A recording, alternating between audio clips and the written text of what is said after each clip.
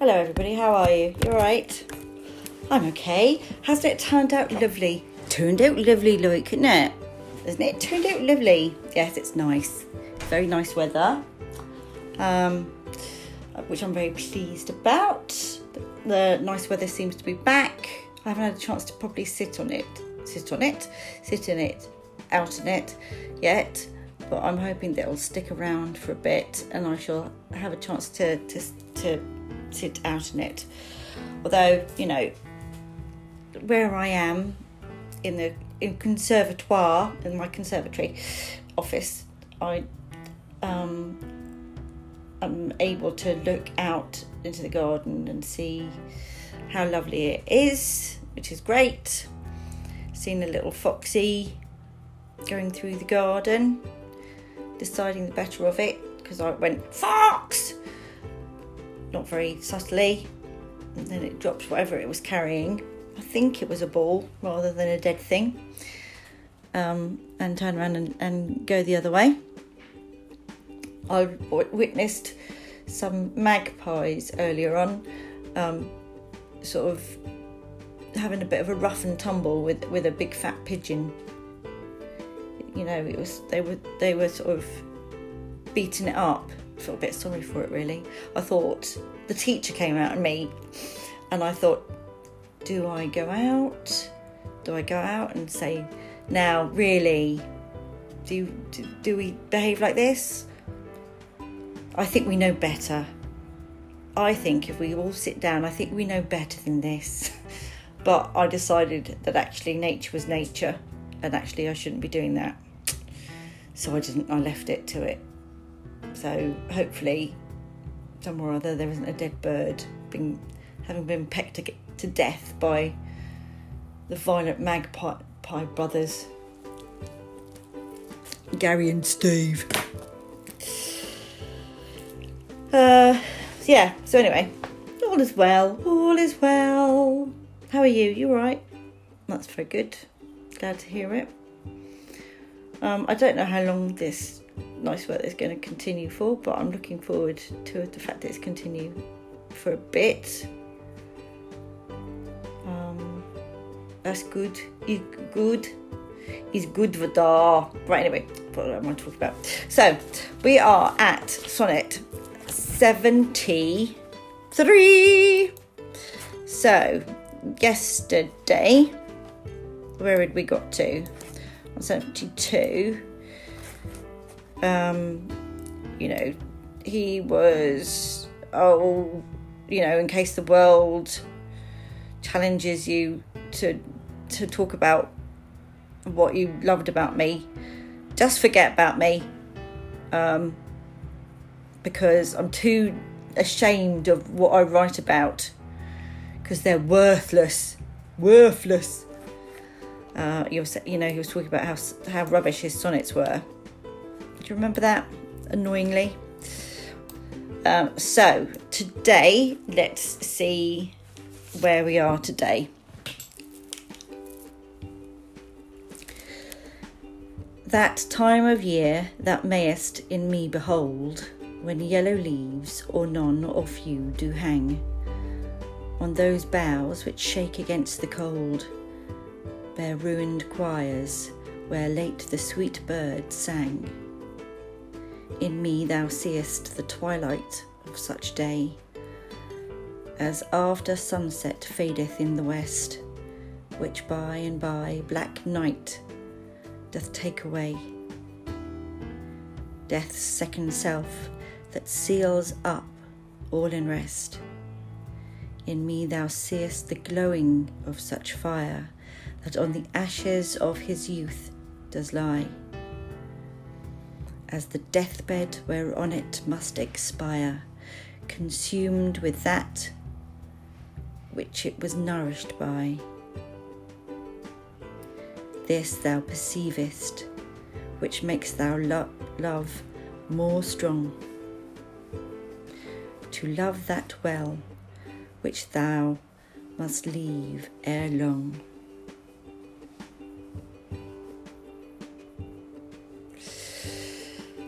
Okay, so it's nicely written, this, and it's, you know, it's often praised as one of the most successfully constructed and also one of the most moving of all the sonnets. It's not going to replace my favourite, I don't think, but we'll have a look. That time of year when thou mayest in me behold, when yellow leaves or none or few do hang upon those boughs which shake against the cold, bear ruined choirs where late the sweet birds sang. When you look at me, you can see an image of those times of year when the leaves are yellow or have fallen, or where the trees have no leaves at all, and the bare branches where the sweet birds recently sang shiver in anticipation of the cold. In me thou seest the twilight of such day, as after sunset fadeth in the west, which by and by black night doth take away death's second self, that seals up all in rest. In me you can see the twilight that remains after the sunset fades in the west, which by and by is replaced by black night, the twin of death, which closes up everyone in eternal rest.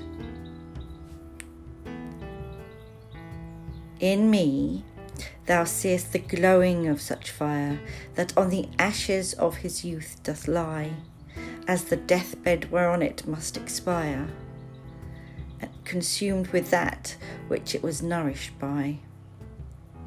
In me you can see the remains of a fire still glowing atop the ashes of its early stages, as if it lay on its own deathbed, on which it has to burn out, consuming what used to fuel it. This thou perceivest, which makes thy love more strong. You can see all these things, and they make your love stronger, to love that well which thou must leave ere long. Because you love even more what you know you'll lose before long.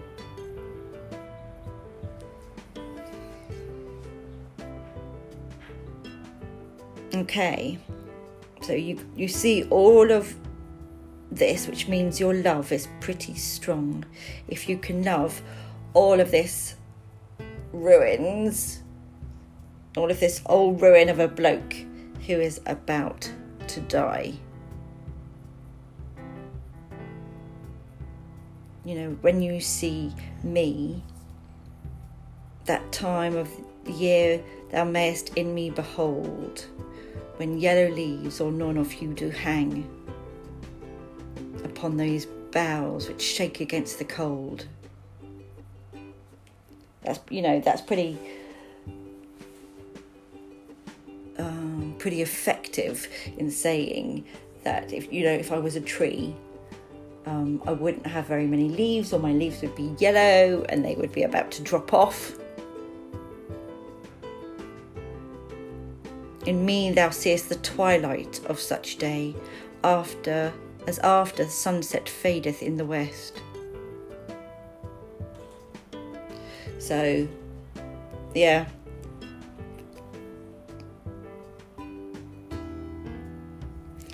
It could also, mean that death is going to eventually take all of us, and rob all of us of our loved ones, and remind us that we only have one life.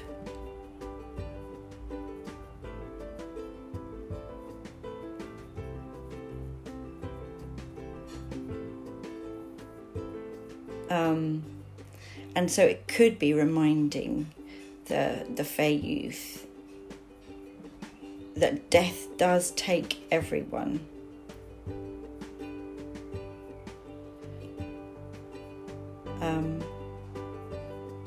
that on the ashes of his youth doth lie, as the deathbed whereon it must expire.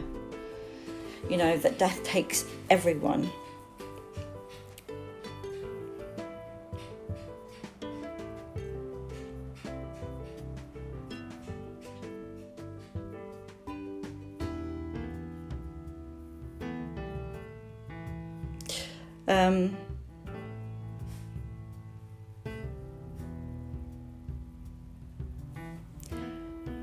Now when we talk about the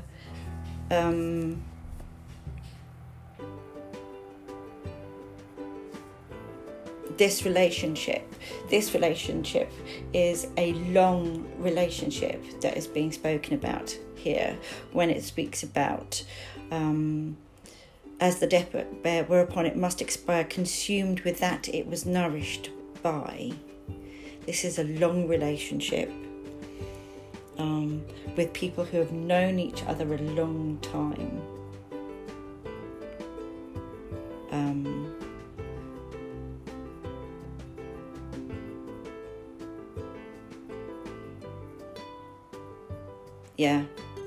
These people have grown together and have known each other a long time, to be nourished by the deathbed where somebody has, whereupon it must expire, consumed with that which it was nourished by. To someone has, there is a relationship there where someone's love, there is a strength of love, and these people have known each other for a long time, to be nourished by each other. Now, it's important for us to get the context here that Will is probably in his 30s when he wrote this, in his 30s, and that he would go on to live another 20 years. So he's not at death's door when he's writing this. He is just in his 30s. So either he's a bit of a hypochondriac, or he hasn't got a great understanding of his life expectancy, or this is just another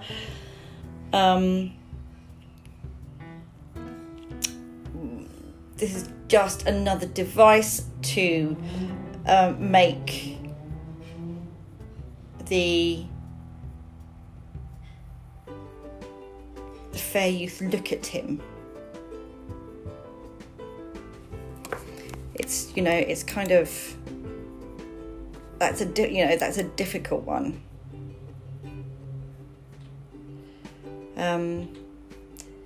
Is he afraid of losing his love, or is there some sort of manipulation going on? Well, what do you think, guys? What is it that from what we've seen, what do you think? So anyway, that is Sonnet 73. So now moving on. So we're going to go to now an English poet called John, who was an English poet, writer and broadcaster, born on the 28th of August 1906, died 19th of May 1984, John Betjeman, and he was a poet laureate from 1974 until his own death. I must find out who's poet laureate now. My mum will kick me because I don't know who it is. I'll find out and tell you tomorrow.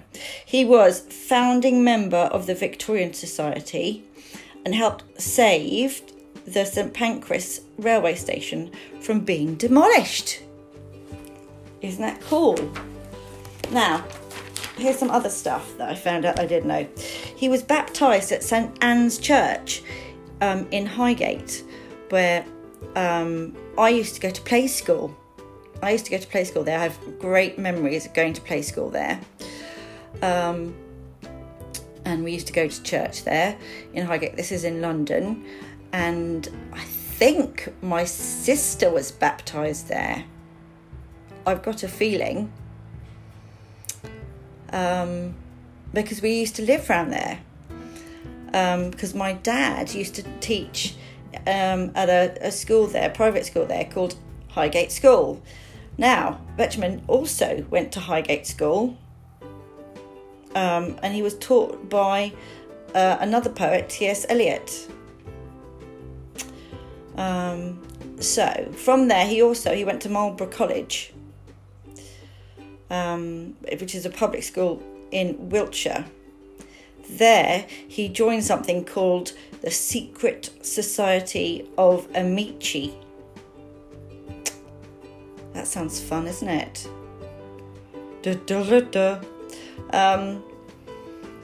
And he, had a kind of full and varied life, and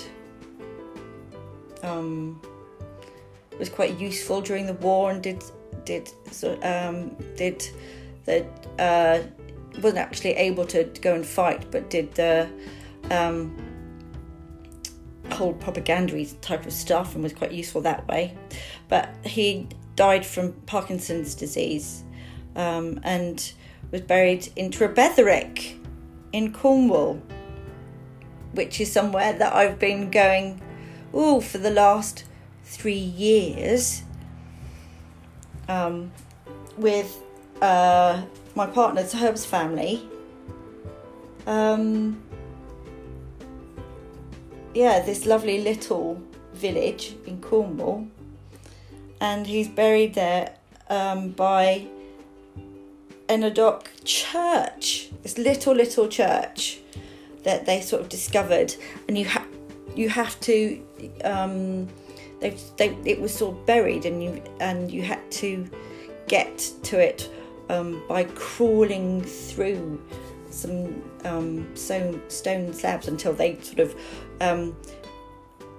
rediscovered it, really. So he's buried there. Anyway, so the poem that I'm going to read for you is called The Hunter. And let me just find it. Okay, here we go. Right, sorry, it's called Hunter Trials. Okay. And it's about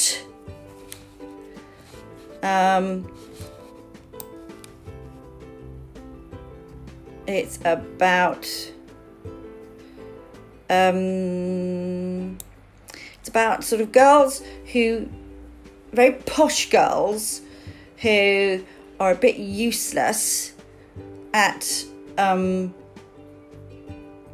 riding and jumping on ponies. Okay. Betjeman was a poet of proper nouns. And Prunella, Smudges, Guzzle, Diana and Miss Blewett, all names for posh girls and ponies. The diction that you'll hear is both ridiculously British, you'll hear the wizardest pony on earth, or equestrian jargon, loose fetlocks and whatnot. Pelham bits being a bit taboo for inexperienced riders. The girls probably come from old families with old money and horses in their heritage. Right, so Hunter Trials. It's awfully bad luck on Diana. Her ponies have swallowed their bits. She fished down their throats with a spanner and frightened them all into fits. So now she's attempting to borrow. Do lend her some bits, mummy, do. I'll lend her my own for tomorrow, but today I'll be wanting them too. Just look at Prunella and Guzzle, the wizardest pony on earth. Why doesn't she slacken his muzzle and tighten the breech on his girth? I say, Mumsy, there's Mrs. Geyser. Doesn't she look pretty sick? I bet it's because Mona Lisa was hit on the hock with a brick. Mrs. Blewett says Monica threw it, but Monica says it was Joan, and Joan's very thick with Miss Blewett, so Monica's sulking alone. And Margaret failed in her paces, so her withers got tied in a noose, so her coronet's caught in the traces, and now all her fetlocks are loose. Oh, it's me now. I'm terribly nervous. I wonder if Smudges will shy. She's practically certain to swerve as her Pelhams is over one eye. Oh, wasn't it naughty of Smudges? Oh, Mummy, I'm sick with disgust. She threw me in front of the judges and my silly old collarbones bust. So, there you go. So, this is a world where these type of people, the most important thing that they have to think about is horses and getting their horses over jumping, the equestrian jumping things. So yeah, just a little bit of fun there. So if you have any poems, serious or not, that you would like me to read or to talk about or to have a go at looking at, then give me a shout on karen.vanderhoven@turnerschools.com, and I'd be delighted to give it a go. I hope you're all well, guys. I hope the work's going all well. Seems to be a bit of healthy amount of work coming in, so that's good. So stay in, apart from when you're going out and having a good sort of romp and walking around and healthy exercise. Stay well. Please look after yourselves and stay gorgeous, as if you couldn't, my lovelies. Right, you take care, and I will see you tomorrow for Sonnet 74. All right, take care. Bye.